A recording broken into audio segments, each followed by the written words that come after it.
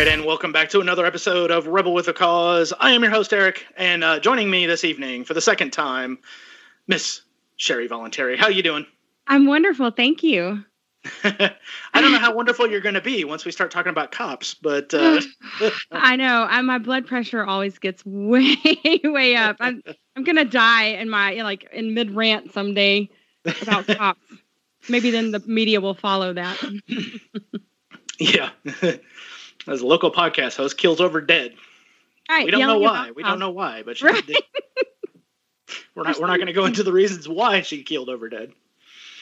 It's going to be one of those Monty Python-esque, just look deadpan at the camera and just fall over to the side. You know.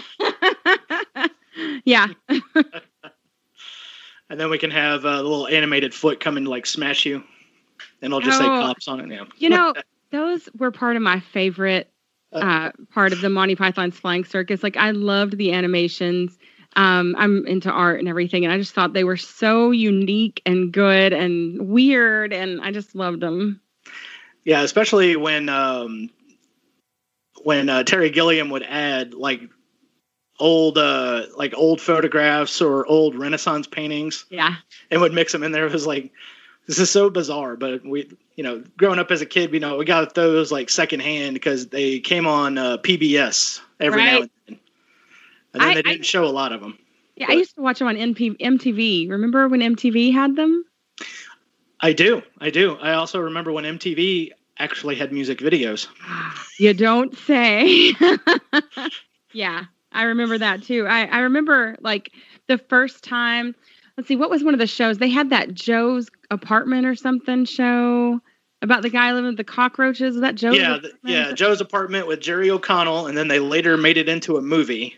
Right. Which was terrible. I never saw it. The show was kind of terrible. I never watched it. And then they had like a Colin Quinn game show. And the Win Ben Stein's Money, wasn't that on MTV too? Win Ben Stein's Money was on Comedy Central. Oh, okay. Yeah. But I remember the Colin Quinn show. That was Remote Control. Remote Control, yes. And so you could, that was the first, sort of indication that they were going to start doing more and more shows as those got popular. And yeah, there was only so much Ricky Rackman that we could take, and Matt Pinfield sitting on the jock of Limp Bizkit back in the day. I don't remember. It was late '90s, early 2000s. Matt Pinfield was all up on Limp Bizkit's jock, and we're all like, "This is not metal music, Matt. What are you doing?" Right. I used to love Headbangers Ball with Kurt Loder. Was it Kurt Loder? No, that was the guy that did the news. Yeah, Kurt Loder did MTV News, also a libertarian, by the way. Oh, really? He was the one who converted Kennedy. Oh, really? Now, see, I remember watching Kennedy on MTV, and I remember Kurt Loder. And who was the guy that did the Headbangers Ball, the tall, thin, blonde guy? Do you remember his name? I loved that show. I loved Headbangers Ball, because then you got all metal. Now that I think about it, I think that guy's on, the No Agenda radio. Really? I'm trying to remember his name. Still around. I bet Google knows. Yeah, we carry around this oracle of all human knowledge in our pockets. Okay. Sometimes we'll stand there looking at each other. It's like, would it be? Remember that guy who was in that thing? It was like, hey, we could check the oracle. Right. I'm not recognizing any of these guys. Kevin Seal, Adam Curry. Adam Curry. Adam Curry's on No Agenda. Yeah. Ricky. Yeah, he had the blonde Bon Jovi hair. Yes, yes, and a leather pants. Yes. I used to love that, watching him on Saturday night or whenever it was, Headbangers Ball. Getting creeped out by some of the videos, so. Yeah, he did Headbangers Ball, and then Ricky Rackman took it over, and he was kind of cool, but he was a little short guy.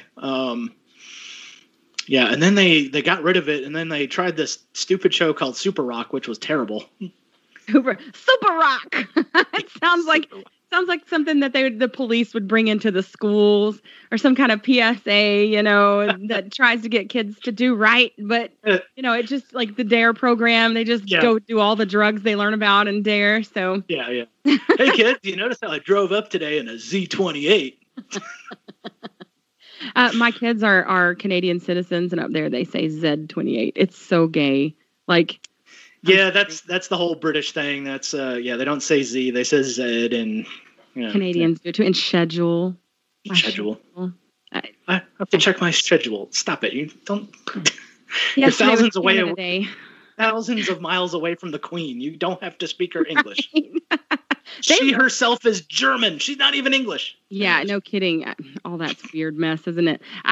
They love the Queen up there. At least my former sister-in-law did, and I don't get it. I just don't get it. Yeah, one half of the country speaks the Queen's English. The other half speaks French for some ungodly reason. They speak Quebecois. Yes, tell a French person they speak French, they'll get mad at you. It's like my Spanish teacher in high school was always like, this is the Mexican book. Like, he was so racist. And he would say things that were racist against the Mexicans are the trash. Like, today he'd be fired. Like, this was 1994. He was just like, threw the book across the room. This is the Mexican books. The Mexicans are the trash. They speak the no Spanish. And he was Mr. Silva. Mr. Silva. Mr. Silva. That's a Spanish name, though. Yes.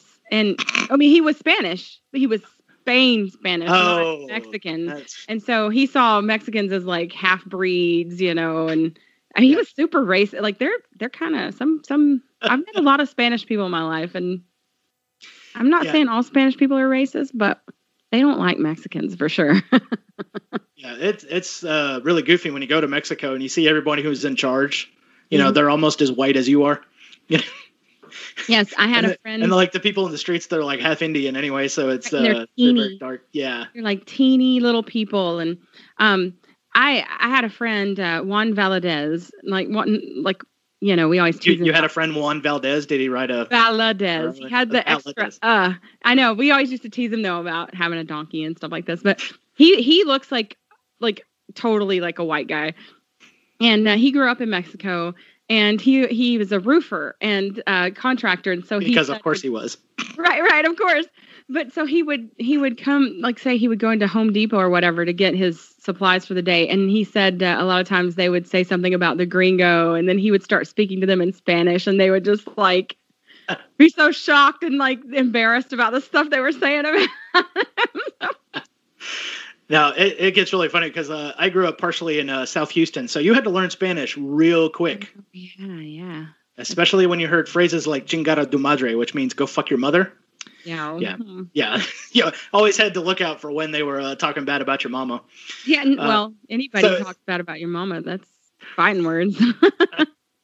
I'm a quarter Sicilian. That's you've just asked for death at that point, so. You do the thing, like whatever that is. Oh, yes, the scoff, where you just flick your fingers off the bottom of your chin. Yeah. Yeah. I had another friend named Domenico Fiormente, and he was from northern Italy. And those aren't real Italians. Well, he would talk about, like, or maybe he was from Rome. I forget where he's from, but he didn't like Sicilians, of course. Nobody in Italy does. That's why we call ourselves Sicilians. It's like a completely separate thing. Right. Yeah. They don't like them. And, but he was telling me, like, he would say, you go to Rome and you get molested. Like, he would always tell me that, like, you get molested. So I've kind of had this like little bit of a fear, because I've heard like other friends I've had that gone, like, if you're a woman alone, you will be catcalled. New York catcalling has nothing on. Right. On Italians in their home element. However will I survive? Yeah, I hear it's quite aggressive though. Like I like it. Like if I'm walking down the street and guys like, yeah, baby, or whatever, I'm like, hey, put a little more swish in it or something. But I don't know if, like them actually touching me and stuff, I would be happy with. So. Yeah, there's a little bit of a misconception. I mean, they'll catcall and they may get like within a foot, but a lot of times they'll be very respectful. They're not going to reach out and grab you or anything. Well, I mean, if you kind of ignore them, then you might get like a little tug on the wrist to get you to turn around so you can face them. But yeah, they're not going to like paw at you. Yeah, I'm an American. I like personal space. My friend Jay Shree, who was from India, I've had a lot of international friends apparently. She would always like step really close to speak to me, and she would tell me something, and then I'd step back and she'd keep following. I'm like, Jay Shree, in America, we like to have like an arm's length at least. You have to like step back. Yeah, at least 3 feet. Yeah, they're very close talkers. A lot of people from South America are also very close talkers too. Yeah. Yeah. In Houston, we had one kid that everyone called him Mexican, but I mean, he was Argentinian, and they're kind of close talkers. They like to get up into your face, and they almost whisper. And it's like, come on, guys, just back it off a little bit. Talk to me in a normal tone of voice. Don't stop making love to me. Yeah, make. I mean, that's when I want you to be close. But before that, my sister is like super loud, and so if she gets super close to you, your eardrums will die. Like maybe that's why Americans like their distance, is because we're so loud generally compared to a lot of people. What's your comfort zone? I don't know, a quarter mile down that way. Just yell at me. Just don't get near me. Over yonder. Yeah. Oh, that's not down in the south. Over yonder. Over yonder. Yeah, I was over yonder a while ago. Was that when we were texting on the way home and you were like, it's still at 7 or 8, right? I was like, yeah. I know. It was a wild day. My daughter has this like severe stomach pains where she can't stand or bend, and like she screams. She'll be like, ow, every time she goes to sit down or stand up.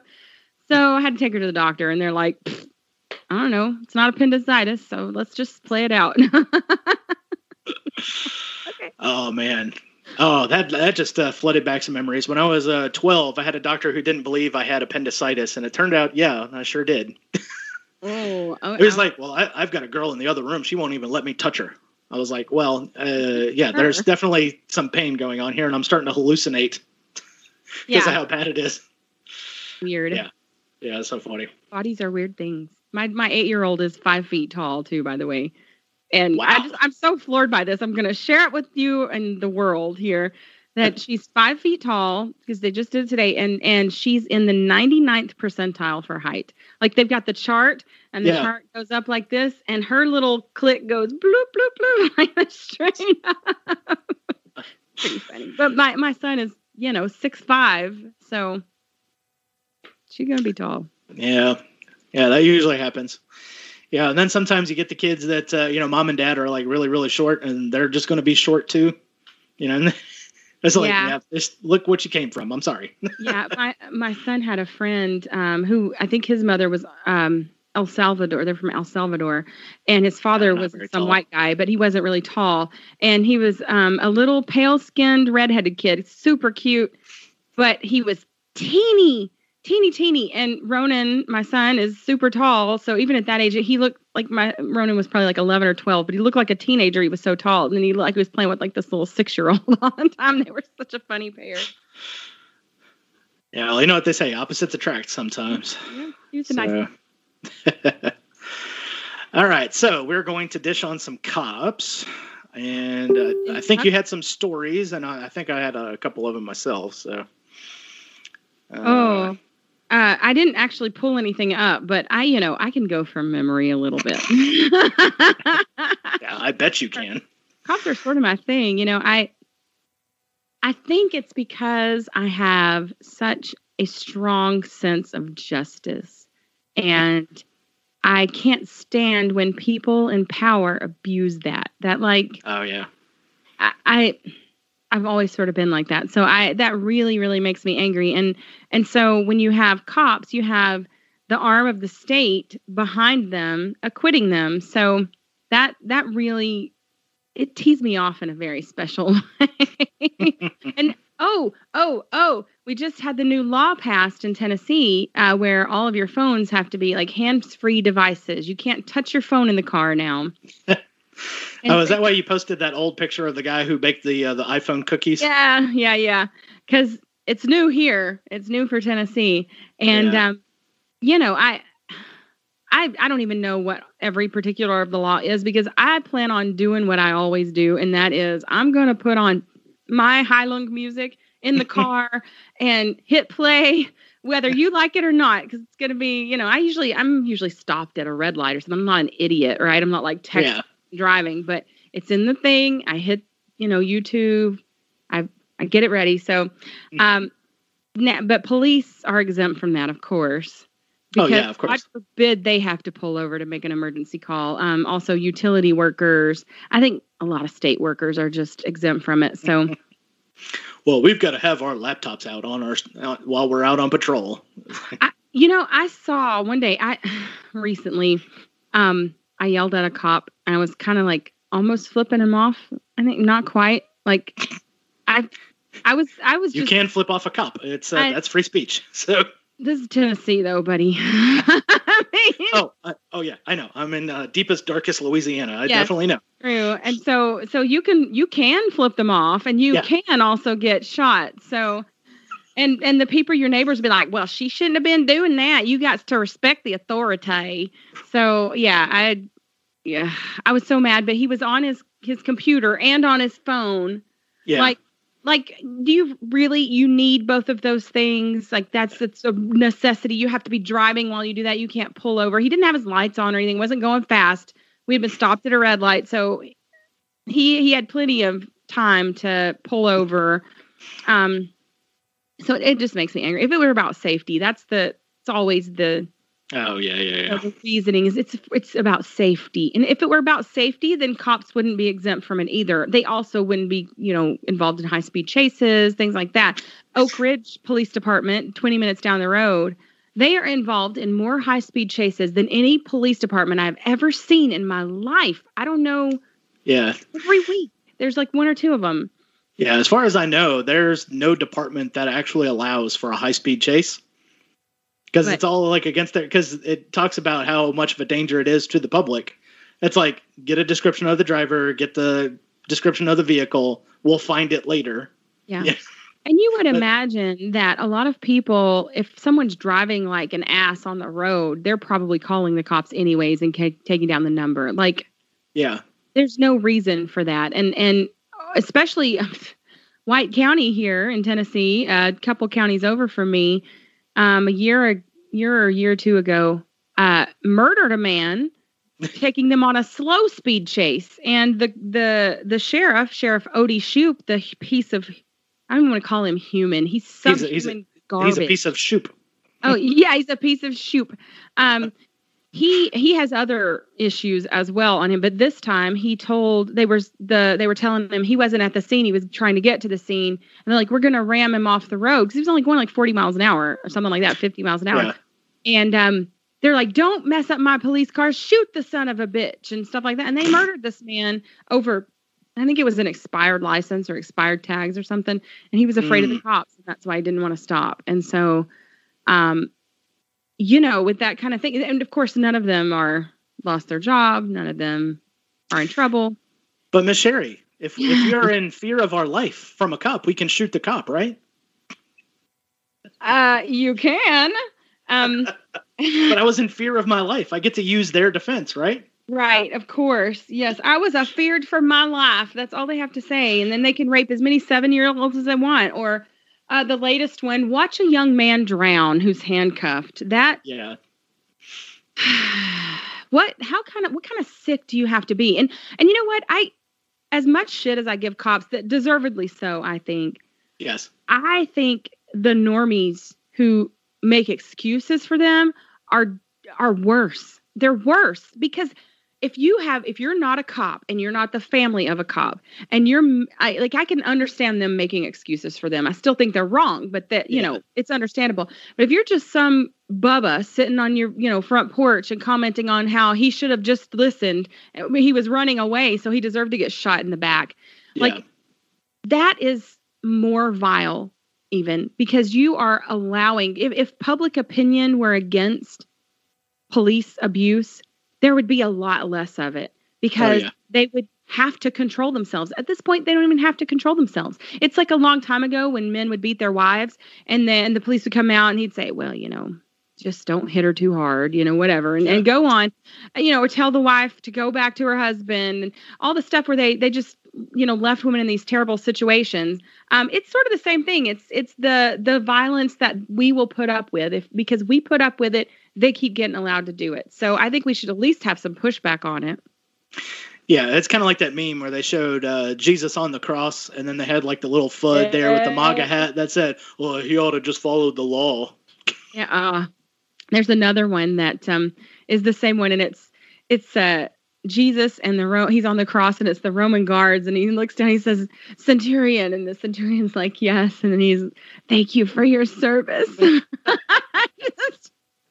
It's amazing to me. It's we could go on about Christostatism too, but oh, good Lord, yeah, that's yeah. Cue the SpongeBob meme. It's like, we didn't see the whole video. Yeah. Yeah, it gets especially down here in Louisiana, there is a reverence for police officers almost, and so when I drive past, I do actually flip them off in my window, and I've seen a couple of the sheriff's deputies look over and kind of go, yeah, right. Kind of make a look, but they know they can't really do anything because it's protected speech. But yeah, and in Louisiana, they have so much else to be concerned about, like especially in New Orleans.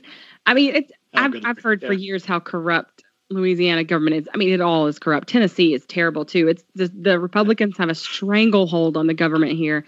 And it's super corrupt, of course. But in Louisiana, I was in New Orleans a year or two ago for the National LP convention when I was involved with that shit show. Wait a second. You were at the convention? I was at the parties beforehand. Oh, I was at the convention too. We should have. Yeah.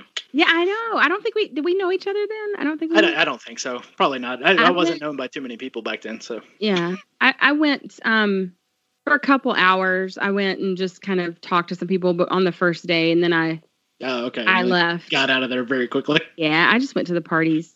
I like to party, So anyways, I smoked weed on the street in front of a cop in New Orleans. Just like, they got so much else to do. They're really just looking for people trying to rip off tourists. Yeah. That's pretty much what their focus is. Yeah, they would probably rather everybody smoke weed because then it's going to be a lot less violent night, probably.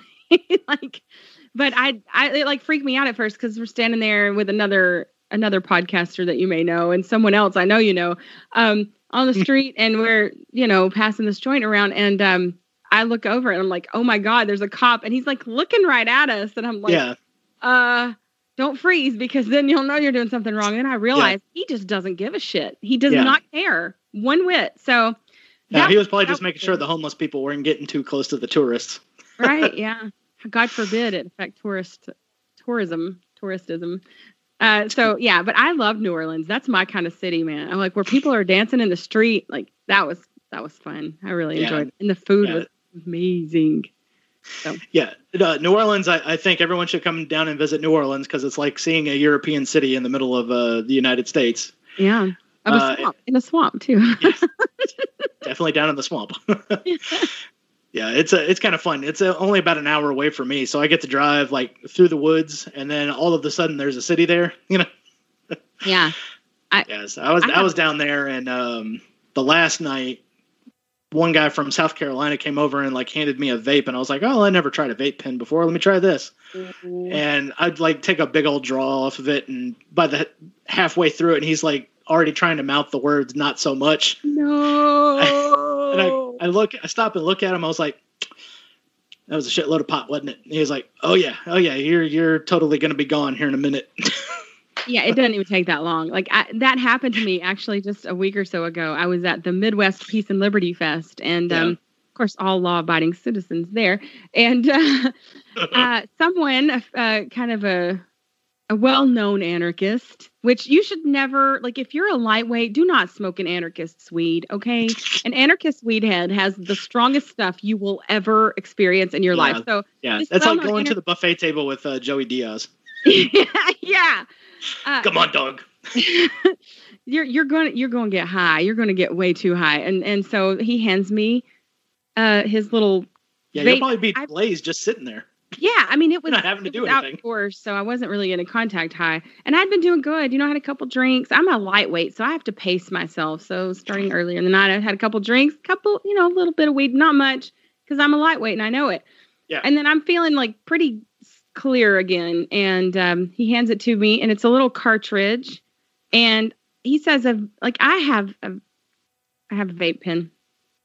And, but it's not real strong. Like this is like dabs or something that are oils or whatever in there. But he doesn't say it, but the guy with him goes, you got to draw on it real hard. And so I did. Famous and then, last like, words. I'm not even finished. It's not on my mouth. And like this plume of, electric smoke comes out, and then I just have to sit down. And I had to be helped home, like back to my tent, because I can imagine. I was done for the rest of the night. I'm like, I'm so high that it's like, I'm going to go lay down and take a nap. Yeah, I knew I was too. I'm sitting there going, I need to get back to my tent. But if I stand up, I'm going to fall over. Like there's no way I can walk that whole way by myself. I know it. So I'm going to have to crawl. Yeah, they're really wonderful there. I loved the people there. The organizers there did a great job. And one of the ladies, they kind of watch over the people, which I thought was really awesome. And so especially us first timers. And so she sees and she just comes over and sits by me. And then she's talking to me for a minute. She's like, do you need help home? Like, yes. I need help. I think that's what I said, but I know I nodded like this. I'm not even sure what planet I'm on, man. Right. Yeah, it's like, you're bad. It's bad when you're like sitting there thinking, oh, I'm way too high. Like you don't even enjoy it then. So, oh well. Yeah. Just recently we did Childerberg over here in Texas. Childerberg? That sounds awesome. I've never heard of that. Oh, you haven't heard of our little cult? South libertarianism. Yeah. So we did that at Lake Buchanan in Texas, and as far as I know, nobody had any interesting vape pens. We did drink a lot of alcohol and LaCroix though. So. I love me some LaCroix. Did is that the one where y'all go tubing? There was some kayaks. It was like a lake that was made out of an old quarry. So walking into it, you had to have like foot protection on because there's rocks everywhere. Oh, yeah. No, that's what I'm thinking of. I remember some anarchists getting together to do this big tubing thing. I get invited to like these awesome parties everywhere, but they're like, so people have to support my show so I can go to these parties. I would love to go to all of these things, but that I get invited to, but I just can't. So. Yeah, I would love to make it up to PorcFest, but from what I hear, it's kind of a slog to get there because you got to fly into Boston. You have to drive. And then you have to drive after you fly. So. Yeah, and Roger Paxton is great. I love that guy, and he's always telling me, "Come up to PorcFest. You got to come to PorcFest," And he's offered 2 years now for me to do my show up there, which I would love to do, but 17 hours is a long way to drive. Yeah. Or fly into Boston and then drive too, and there's no rental place out there, I don't think, where you can drop your car. Maybe there is now. From what I understood before, a couple of years ago when I was trying to go, there's not a place where you can drive and drop off a rental. So either you have to rent it for the whole week, like hitch a ride, or take a taxi. Yeah, which So you're gonna pay. Yeah, it's going to be expensive. So that was the main thought behind doing Childerberg, was so that we could have something in the South that was sort of easy to get to. I mean, it was about an hour away from Austin, Texas. And so next year we're actually planning it to go inside with the National Convention. And we're going to have a bus go back and forth. Nice. So, I might actually go. I'm not really in the party anymore. I still have a lot of friends in there. I think there's a lot of good libertarians in the party. Yeah. There's at least 5% awesome libertarians in the libertarian, like all the way libertarians. Yeah. In the Libertarian Party. I think. I'll have to count myself in that 5%. I'm still involved, So, but it's one of those things where every day you see something new, and especially after that, silence is consent thing that went out on Twitter, and I'm like going, who the fuck is in charge of social media? We don't need to do that. So our state party, Louisiana, we did another one like right after that, said, no, your silence is not consent. Right. As for you, all you ladies out there who, when you're in the midst of a violent rape, you stop resisting because you're worried they're going to hurt you more. Your silence was consent. Like those jackasses. That's the Bill thing. Cosby thanks you for your service. Right, exactly. I have to remind myself sometimes that the party leadership supposedly is not representative of the entire party. And, but this is what the mainstream sees. And they're trying to make us non-voting libertarians feel guilty, because that's always a good way to come at people, is to guilt them into it. Yeah, guilt trip them. Yeah. Yeah. So, I got what they were trying to do. And, that's the first thing I thought was, oh, silence is consent, eh? Like, so if I'm silent. The Bill Cosby reactions to all those were just hilarious. Yes, I love those memes. They were really good. And then the whole, saying that Ron Paul was a Russian sponsor. Oh God, yes. Like, okay, let's come to Jesus for a second. All right, if we may. I know this is not about cops. If you want to get back to cops, just tell me to shut up and go into. But I need to say this. No, we can dish real quick. Okay, so I know there are people who worship Ron Paul as if he's some kind of libertarian god. And I get that's annoying, right? I get it. But I don't care whether, like, so many people, they talk about him as if he didn't matter or as if he was worthless because he ran as a Republican. Everyone under the sun knows the man's a libertarian, knows he was a libertarian. He brought more people to libertarianism in one fell swoop or two fell swoop than anybody ever did. So whether you like him personally or not, or agree with him personally or not, you cannot deny his impact. And some of those mealy-mouthed weasels hate him so bad that they're willing to try and destroy something, his legacy. And it can't be. All you do is come off looking like an ass. Like, that's really the case. If you have honest critiques of him, that's one thing. Yeah. But when you're just walking around calling him a racist all the time because of a couple newsletters that came out, that who even knows if he wrote them. And as a matter of fact, also Jeffrey Tucker was on that staff, and anybody who thinks Jeffrey Tucker isn't a racist is just out of their friggin' minds. So, it's intellectually dishonest, and I can't stand it. There are plenty of people I don't like. There is a certain person that I don't care for who is a quite well-known libertarian who ran for governor of the certain state that I really don't like this guy very much, but I'm not going to badmouth the fact that he has brought a lot of people to libertarianism. Yeah, in fact, when you ask most people how they even came to know it, Ron Paul is usually the name they're going to say. And they're either going to say 2008 or 2012. Yeah. So I think it's ridiculous. I think, don't you have better things to do with your time than to keep especially citing an article that had no real evidence one way or the other? It's like, well, we all know who. It's like, why even drudge all this stuff up? Yeah. Because they really are. They're swinging at the fences, like swinging at windmills, like some Don Quixote or something. It's sad to see, because I think it's a jealousy issue, jealous of the legacy, or they want to make their own stamp so bad, because they're not Harry Brown. They'll never be Harry Brown. No, nobody can ever be Harry Brown but Harry Brown. So. Exactly. There could be as far as principle, but the man was a brilliant communicator, and everybody after him has been. Yeah. Meh.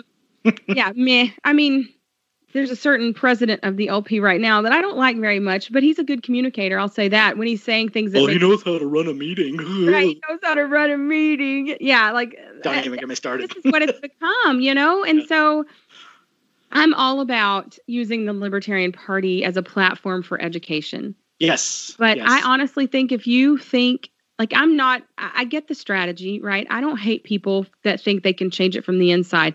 You can do some good things by being involved in politics. I'm not going to say it's all bad. You are, however, involved in the political system, which gives the political system power. So you got to know and understand that. I choose not to do that. That doesn't make me more virtuous or whatever, but it's something I can't live with. But if, I tried it.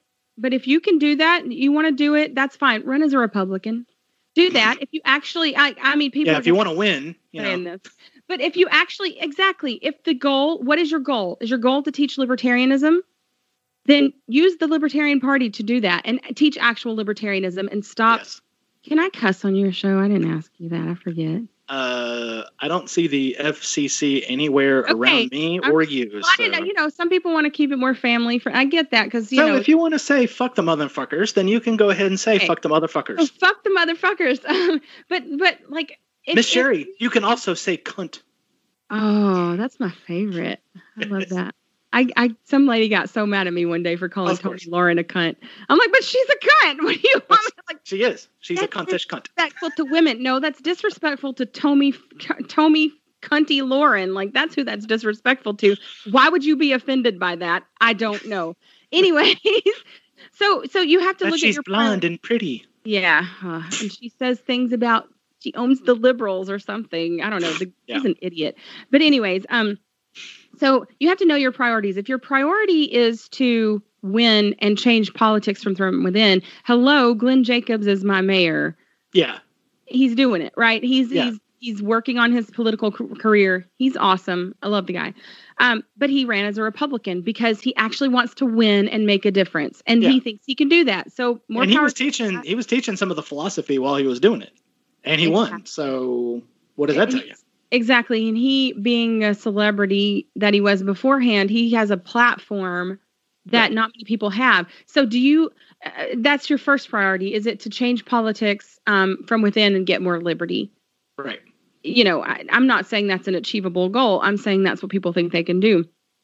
And some people have done some things to get stuff better. You know, my friends at the 10th Amendment Center, Michael Bolden and Mike Maharrey, amazing people. There are a few people I respect more, and they're working through the political system in a way because they work with state legislatures and politicians trying to get stuff passed. Yeah, exactly. So, and they're fighting the NSA doing that. So that's not a bad thing. Then the other option is you want to teach libertarianism. You should do that in the Libertarian Party, and you should not be afraid and stop. It always, when the prags start talking about, we can't say that. Don't say in the drug war. Don't say heroin should, be like any other drug and they should all be legalized, because then people won't vote for us. If it's about getting that's the third option. If it's about building up, but there's a discussion to be had after we say decriminalize all the drugs, Exactly. But nobody feels comfortable with having that discussion afterwards. Exactly. That's the thing. It's about you. It's about you being ashamed of libertarian values. And don't be ashamed. Just wear it. Just own it. Yeah. If you're a libertarian, if you're in the Libertarian Party and you don't think all drugs should be legalized, you don't understand libertarianism, nor do you understand freedom. So you really are in the wrong place, or you need an education. And so I'm not saying everybody should use drugs. Do I think heroin is something using? No, but that's you. Going back to Ron Paul, he did that famous thing. If heroin was made legal tomorrow, would you try it? Most people said no. Duh. Yeah. But that's the thing. Like there are those discussions to be had, and being bold and unafraid and confident in what you're saying are important, and that's what Ron Paul did. In saying those things, he was like the guy who told people the truth that they didn't want to hear. And I think, like Jordan Peterson, that's why he's had so much effect, is because he tells people what they don't want to hear, and that's you need responsibility in your life, and happiness is not the goal. Like you need to go make your bed, and that's where you can slay dragons later. Sort yourself out, eh? Yeah. So that was the worst Jordan Peterson impression of all time. I'm going to go on the record. It was not good. It's okay. I don't mind. I respect the man, but I can ruin him. Not really. So I think those are the priorities that people need to have. And if you're just a partisan who thinks that by virtue of it being called the Libertarian Party rather than the Republican or the Democrat Party, and that this is the one you're going for, you don't understand what it's about. Yeah. It's not about winning. You're not going to... Look, guys... Yeah, winning is not a principle.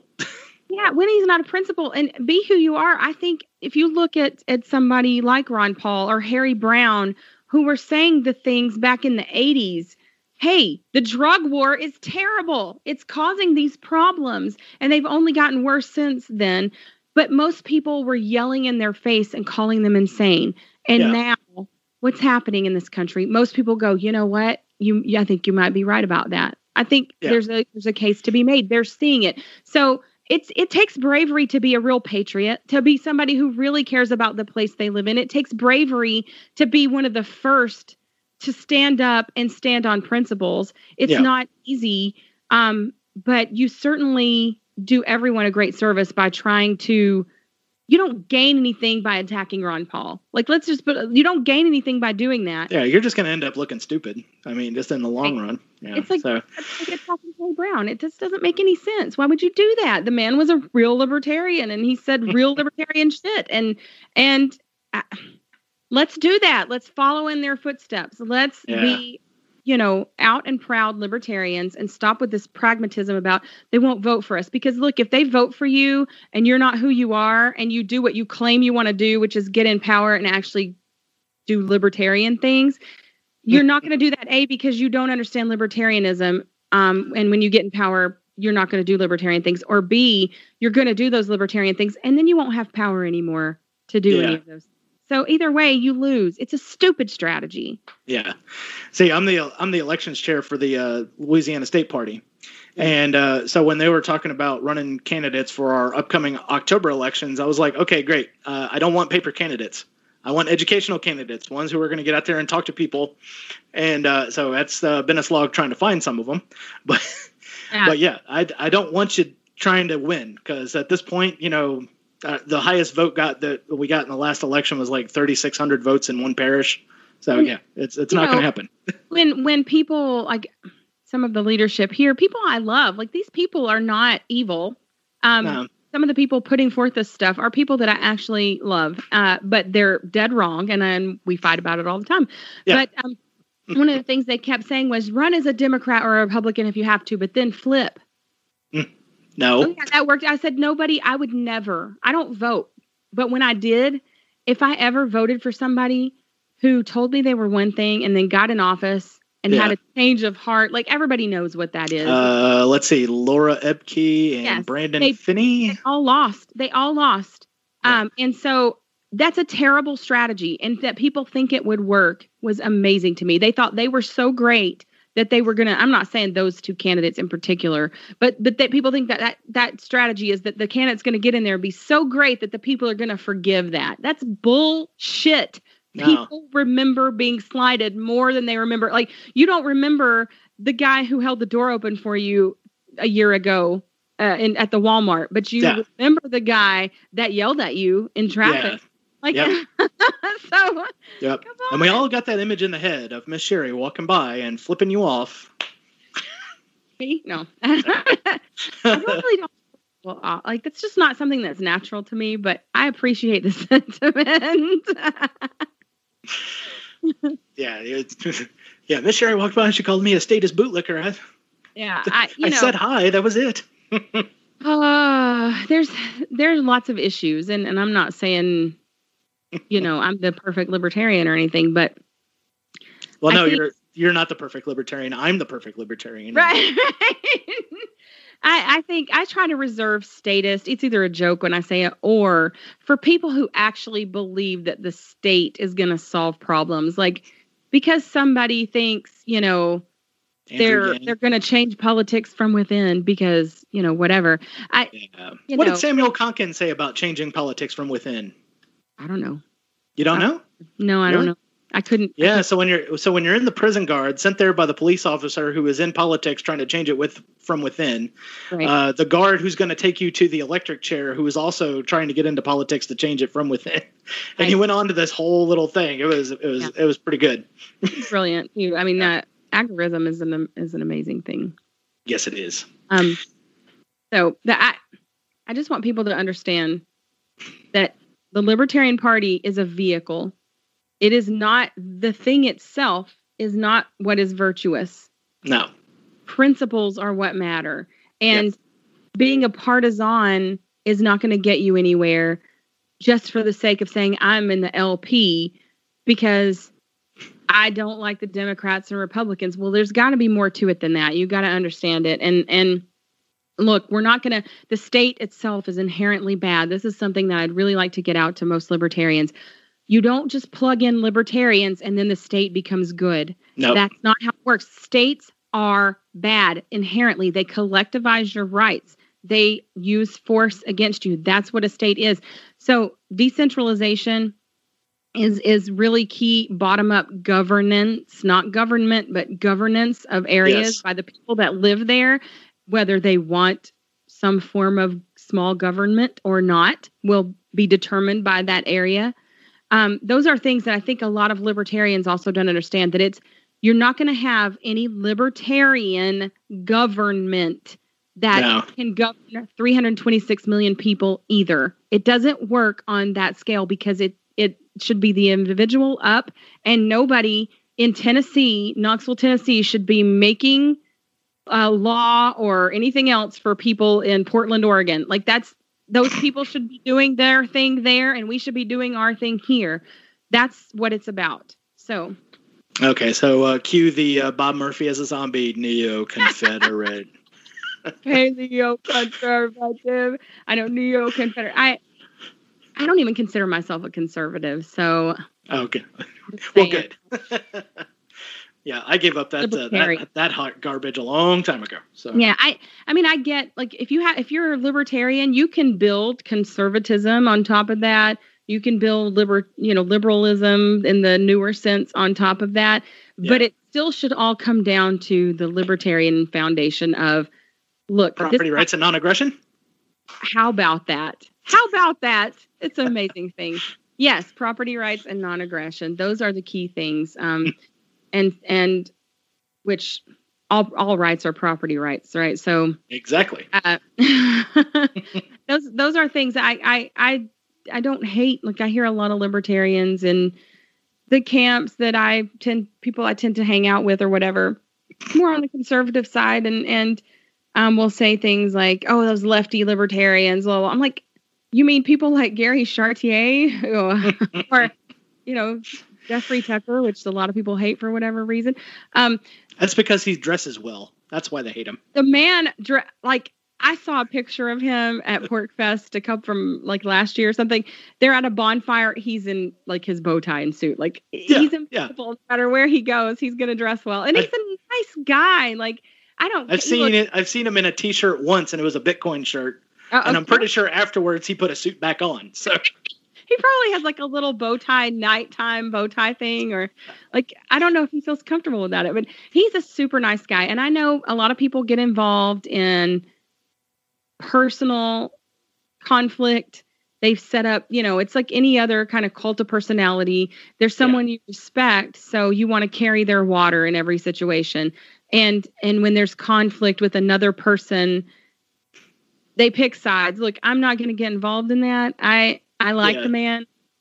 It's the Cato Institute Mises thing going on. That's been going on for time. I'm not going to concern myself with that because I really give two shits.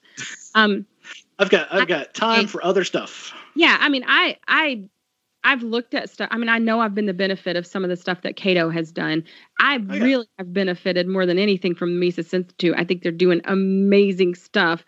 And the book, having Lysander Spooner and other books that Molinari that you just can't get anywhere else, right. Has been an amazing resource. And so I'm not going to attack them or any other libertarian source that I've been the beneficiary of. I think some of the things people sometimes do are shitty to each other, but I'm just not going to I don't want to get involved in that stuff. Yeah, because as much as we all fight about it, we all know, hey, Cato releases some good articles sometimes. So does Reason. Yeah. Mises is always going to be a good resource for everybody. Yeah. And all three of those entities don't get along with each other at all. So yes, and there are reasons for those things, and most of the time it comes down to ego trips. So and flights, ego trips, and a whole bunch of butt sharks. Yeah, and it's not saying that people aren't right sometimes in what they're saying and that someone wronged them. I'm not saying that. I'm just saying the people who, I don't have anything to do with any of those organizations. I'm going to stay out of it. I'm just going to enjoy the information I can get from them. Yeah. And not play those games. I don't know. I'll let somebody else do a research on an economics thing, because damn sure I ain't breaking out a calculator to do any of that crap. I know economics is great. And I remember when I became a libertarian and I started really understanding economics a little better. I'm nowhere near an economist, but and you see that the beautiful invisible hand start to work, and you realize that economics is not about math. It's about people and how people work, how society, how people, are incentivized to do things, and how that it's a beautiful and incredible process, and not one that I fully understand, but one that I do fully appreciate. So I'm glad that there are people out there willing to. That's right. I can read an article and I can cite it and point you in that right direction. But yeah, I'm not going to break out no calculator and start doing some math for you. I was like, okay, no, we all know that minimum wage laws will hurt those that it aims to help, whether it be on purpose or not. That's really the position I think you and I are in. Like, we need those pointy-headed people to do the pointy-head stuff. Like, I love them. I have a thing for nerds. Like, I love smart men. Looks are secondary to brains, in my opinion. And so, there you go. There's a Miss lot Sherry, not shallow. I mean, I guess I don't know if it's not shallow. I think it's brains are a turn on. So that's kind of shallow, but, pretty is great for a little bit. Yeah. But pretty only lasts so long before, like, I've dated guys that were pretty and didn't have much to say. And that's like, hit it and quit and move on. Like, I got to have somebody I can talk to, y'all. So I think you and I are in the position where we can popularize that material and draw out the best parts of it in order to help other people understand it so that they can benefit from understanding, like, price gouging. Price gouging is not price gouging, right? It's the market working. It actually is a good thing. It helps people, it helps the resources get distributed in the best way in times of crisis. And it's usually a very short time that happens. We're not talking about fraud, like price gouging as fraud. Like, that's a different thing. So I think, those are things that you and I... Every hurricane season, I go through it down here. Oh, yeah. Oh, my goodness. I bet you do. Because, there aren't a whole lot of natural... I can't believe they're charging $2 for a bottle of water. I was like, well...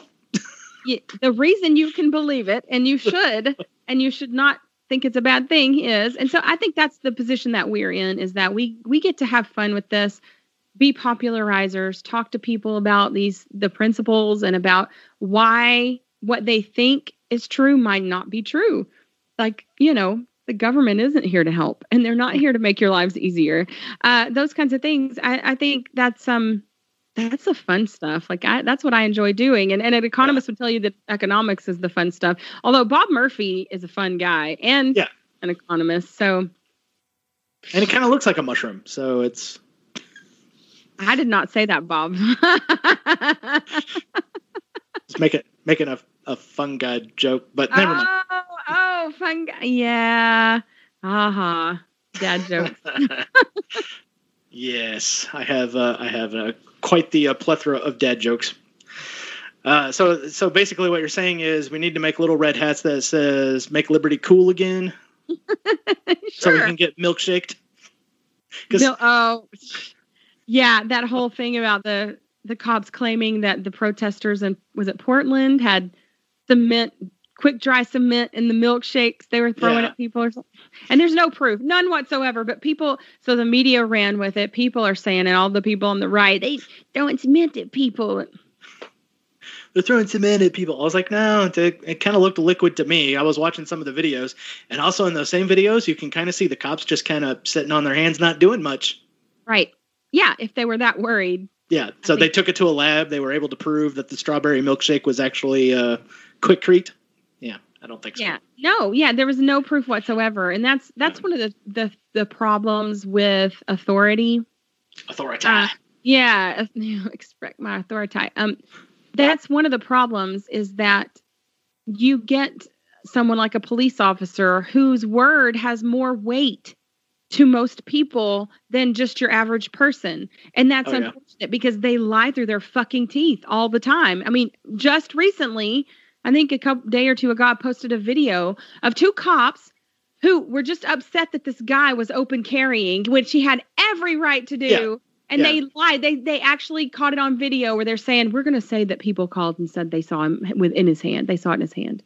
And like they wanted to cite him because he committed contempt of cop, because for one, he knew his fucking rights, which you have to know if you're going to deal with those. Yeah. It gets pretty crazy. It's like I've been stopped by the cops, walking down the street. And, a lady called in and said that you were messing with their car. And I said, what lady? Yeah. Give me a name. Nobody called in. You saw me. You turned around. You said, now I get to mess with somebody. Just as soon as you drove by, you happened to get the call that, just at the same time. Yeah. And they'll just, they can lie to your face. Like, they can lie to your face and they don't have to protect you. They can also plant meth in your car. Ah, yes. The old meth planting. I remember a video from a year or two ago now where there's some cops. They don't realize, I guess, I don't know who had their phone on, either the guy that was being arrested or someone, a bystander, but they actually caught the cop throwing drugs at the scene. Yeah, that was actually a good use of the body cam. Yeah. Because he thought he had turned it off and he didn't. Because you know how those cops can turn off their body cams, right, which is what you want. It's ridiculous. 9 cops standing around and all of their cams malfunction at the same time. Right, or they just don't happen to catch the video of the woman shooting herself in the head after she had been cuffed with her hands behind her back, and then slipping back into what?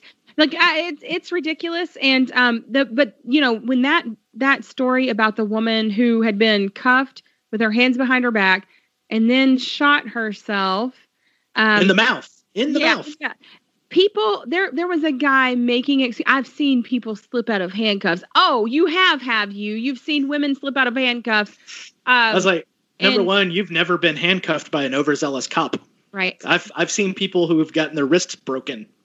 Yeah, exactly. Because of how tight they clamp those things on there. And so okay, she slipped out of the cuffs, and then where'd she get the gun then? There's so many things. Like you have to try to make excuses for these people. And it's just, it's really twisted and sick. And it is sort of a Stockholm syndrome-esque type love of the overlord and love of the masters. And I remember a few years ago, this was probably 20 years ago now. That's how old. But it was a few years ago in your mind. Yeah, in my mind. It was yesterday. I was living in Colorado and I was in a bookstore. And the year was 1986. Well, no, I was a child in the 80s. Same here. There was this book that came out that was making the claim from all these sources, right? And proof, as they said, that the slaves loved their slavery. Basically, I kid you not, that they liked being cared for. This is not my opinion. This is the author's opinion. And he had all these, and I'm sure he cited a bunch of first sources like letters and he did. He had letters that were written to the slave owners from after, letters by people who generally couldn't read, which I thought was really interesting. They must have had somebody.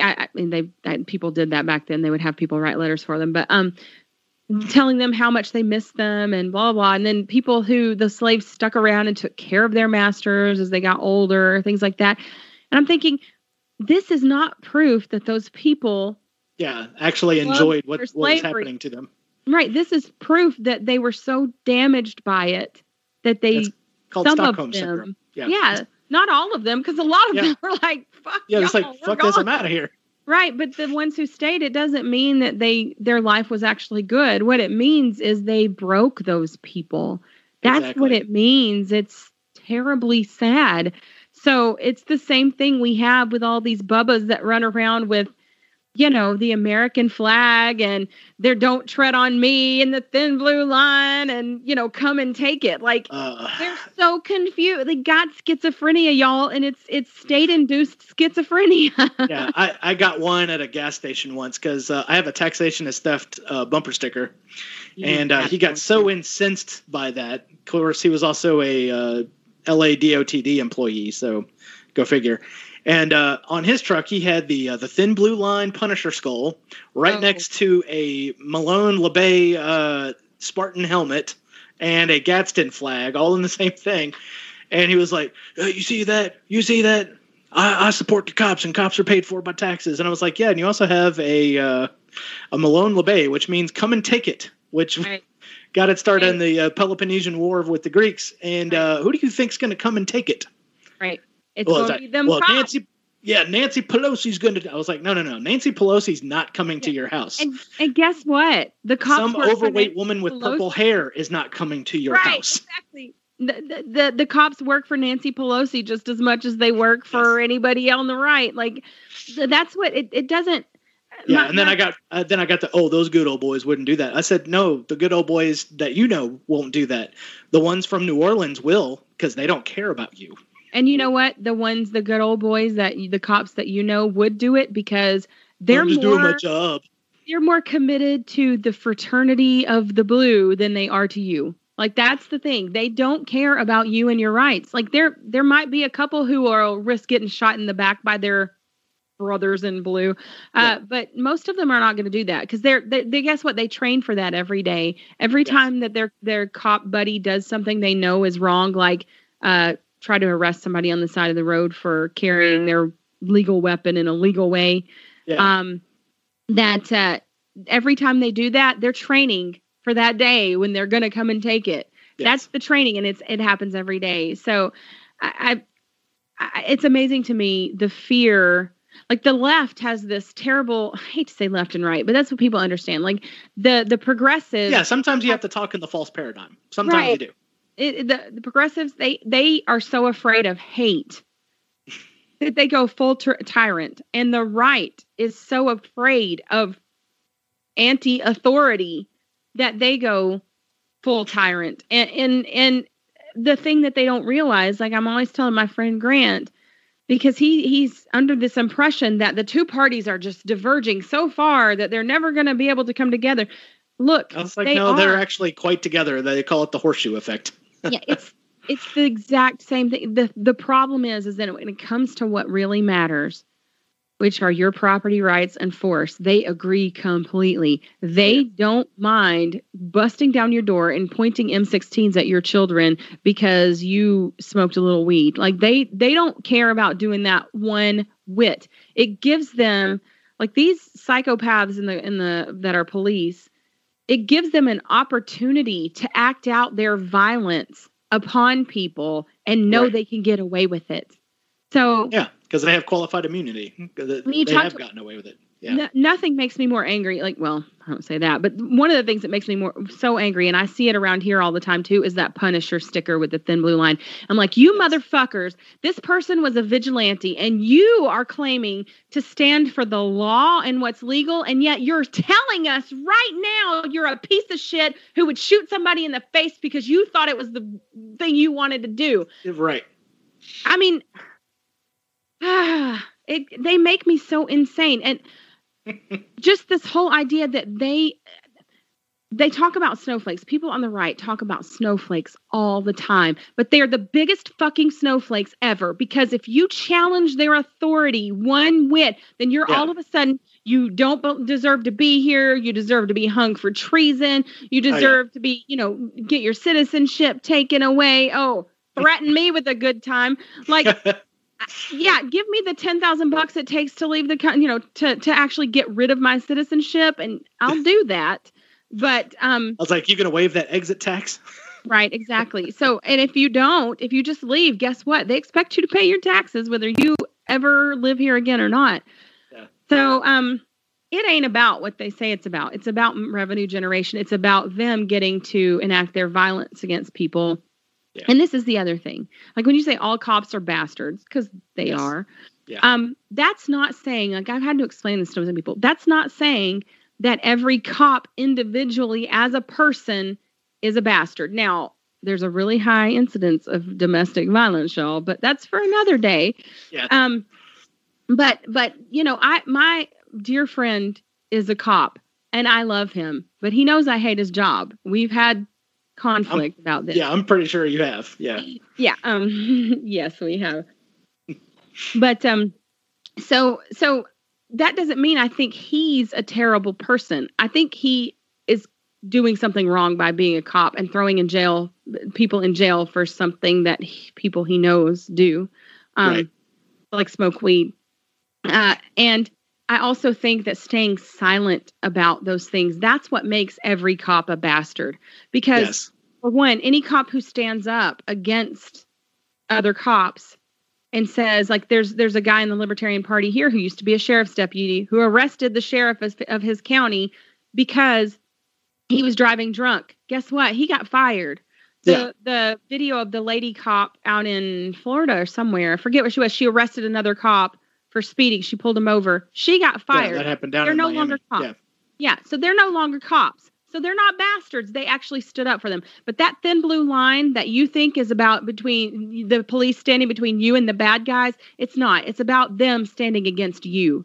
That's the thin blue line. It's about them protecting their racket because they're a violent street gang. If you took away all the police insignia, the shiny badge, the authoritarianism, whatever, if you just talked about them, like some family was on their way and the Goodwill people that work there's a gang that not Goodwill, the Dollar General, went and they took this family and they terrorized them and they aimed machine guns at the little girl and the pregnant woman. Is this the little girl who took the Barbie doll or whatever? Yeah, she took a doll out of a store.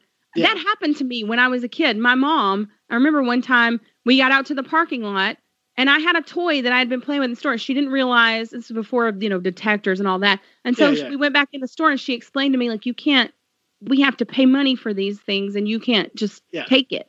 Like, I didn't know I was even stealing. I just was playing with a toy. It was just impulse control that all kids have a problem with. Yeah. If those people wanted to steal something or putting their daughter up to stealing something, don't you think they'd have done something a little bit more valuable? Like aluminum foil in a shopping bag? Oh, no. Is that one, too? Yeah. I was a security guard. That was one way to defeat the little tag detector. You just put aluminum foil down in a shopping bag, and then it can't read it. Oh, I see. Well, they terrorized this family. Yeah. And they were telling them they're going to murder them in front of their children. We're going to shoot you. And as the woman is explaining, the door doesn't work. I can't get out. Like, they don't want to hear your explanations. They want to be violent against you. Once that flip is switched, that's what they want. They know they can. They know they can watch a person drown and get 10 days in jail. And if you think that's okay, I would love for you to volunteer your son or daughter to go spend some time with the cops. Like, go spend some time in police custody, not in one of their little fucking indoctrination, young police programs, whatever the Explorer, fuck those are. Explorer program. Yeah. Exactly. Not one of those. One of the, be in the real shit. Let them go commit a minor offense and see what that's just the thing, though. There. They haven't experienced that yet.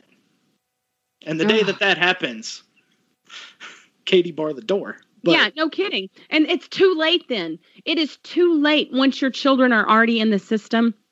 It's too late.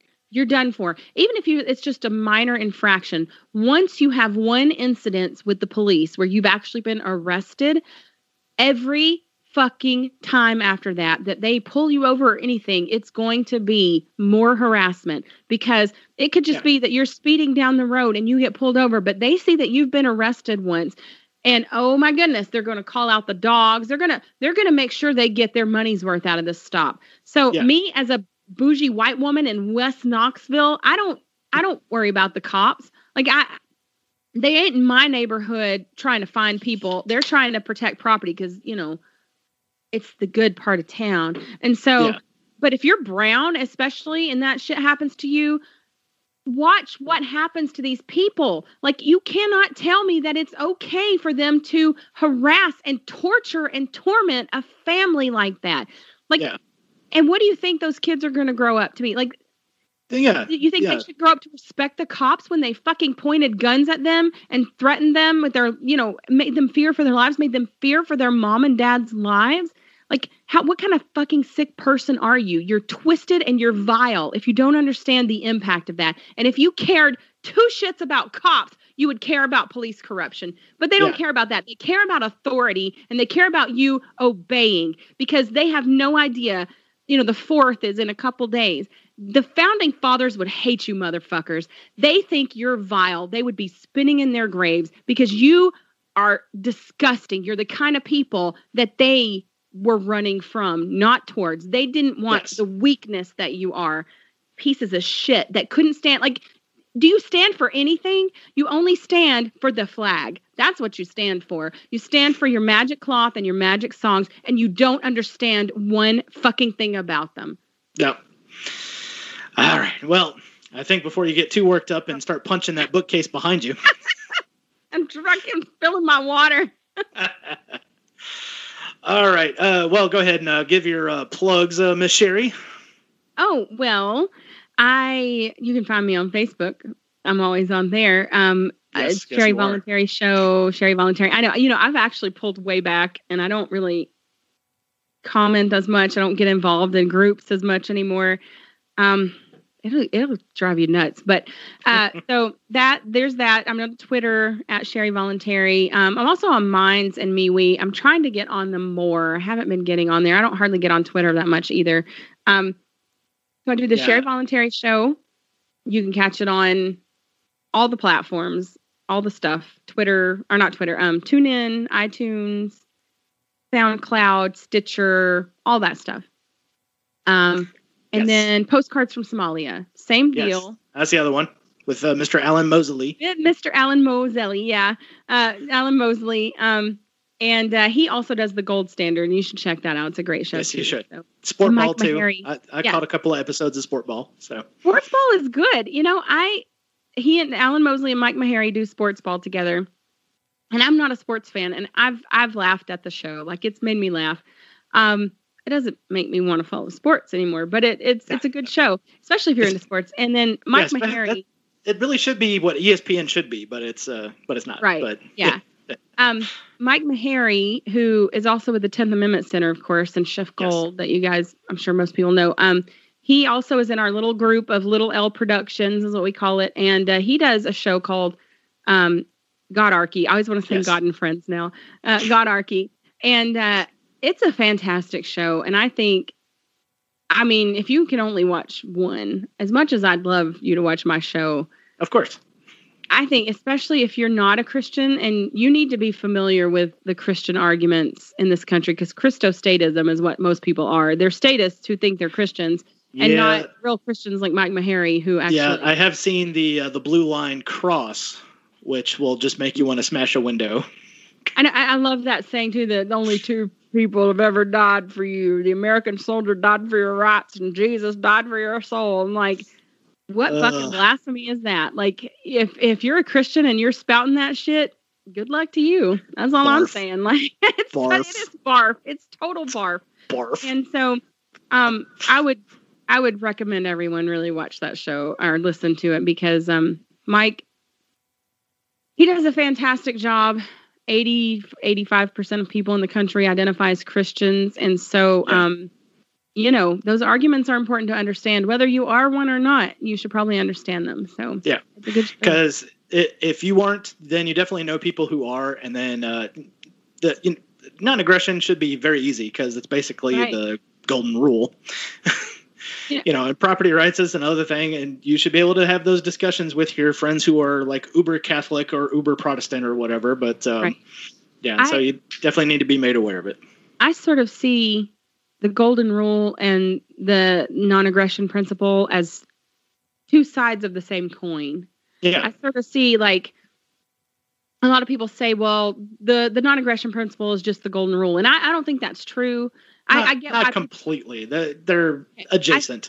I think the non-aggression principle tells you what you shouldn't do, and the golden rule tells you what you should do. Right. So those are the things. And so I think together they make a beautiful, like Legos. They just click right together, and it's a beautiful thing. But I don't really think they're exactly the same thing. But not exactly the same thing, but they dovetail rather nicely. So beautifully. All right. Well, I think that's going to call it an end to Rebel with a Cause. Miss Sherry, thank you very much. We didn't quite go 2 hours, so you didn't beat the record. What? I thought I was beating a record here. Now that I've been on, Yes. have the record for most time on your show, though, right? Yes, because actually, I think the last episode that you did was an hour 20. This one was an hour 20, so that's 2 hours and 40 minutes of Sherry Voluntary on Rebel with a Cause. So Sherry Voluntary, yeah, but not enough. My show, or listen, whatever you prefer. Yes, quite. All right, Miss Sherry, have a great night. I'll try to get you riled up again about cops another time. No, anytime, Eric. Thank you. All right, you're welcome. And we're out.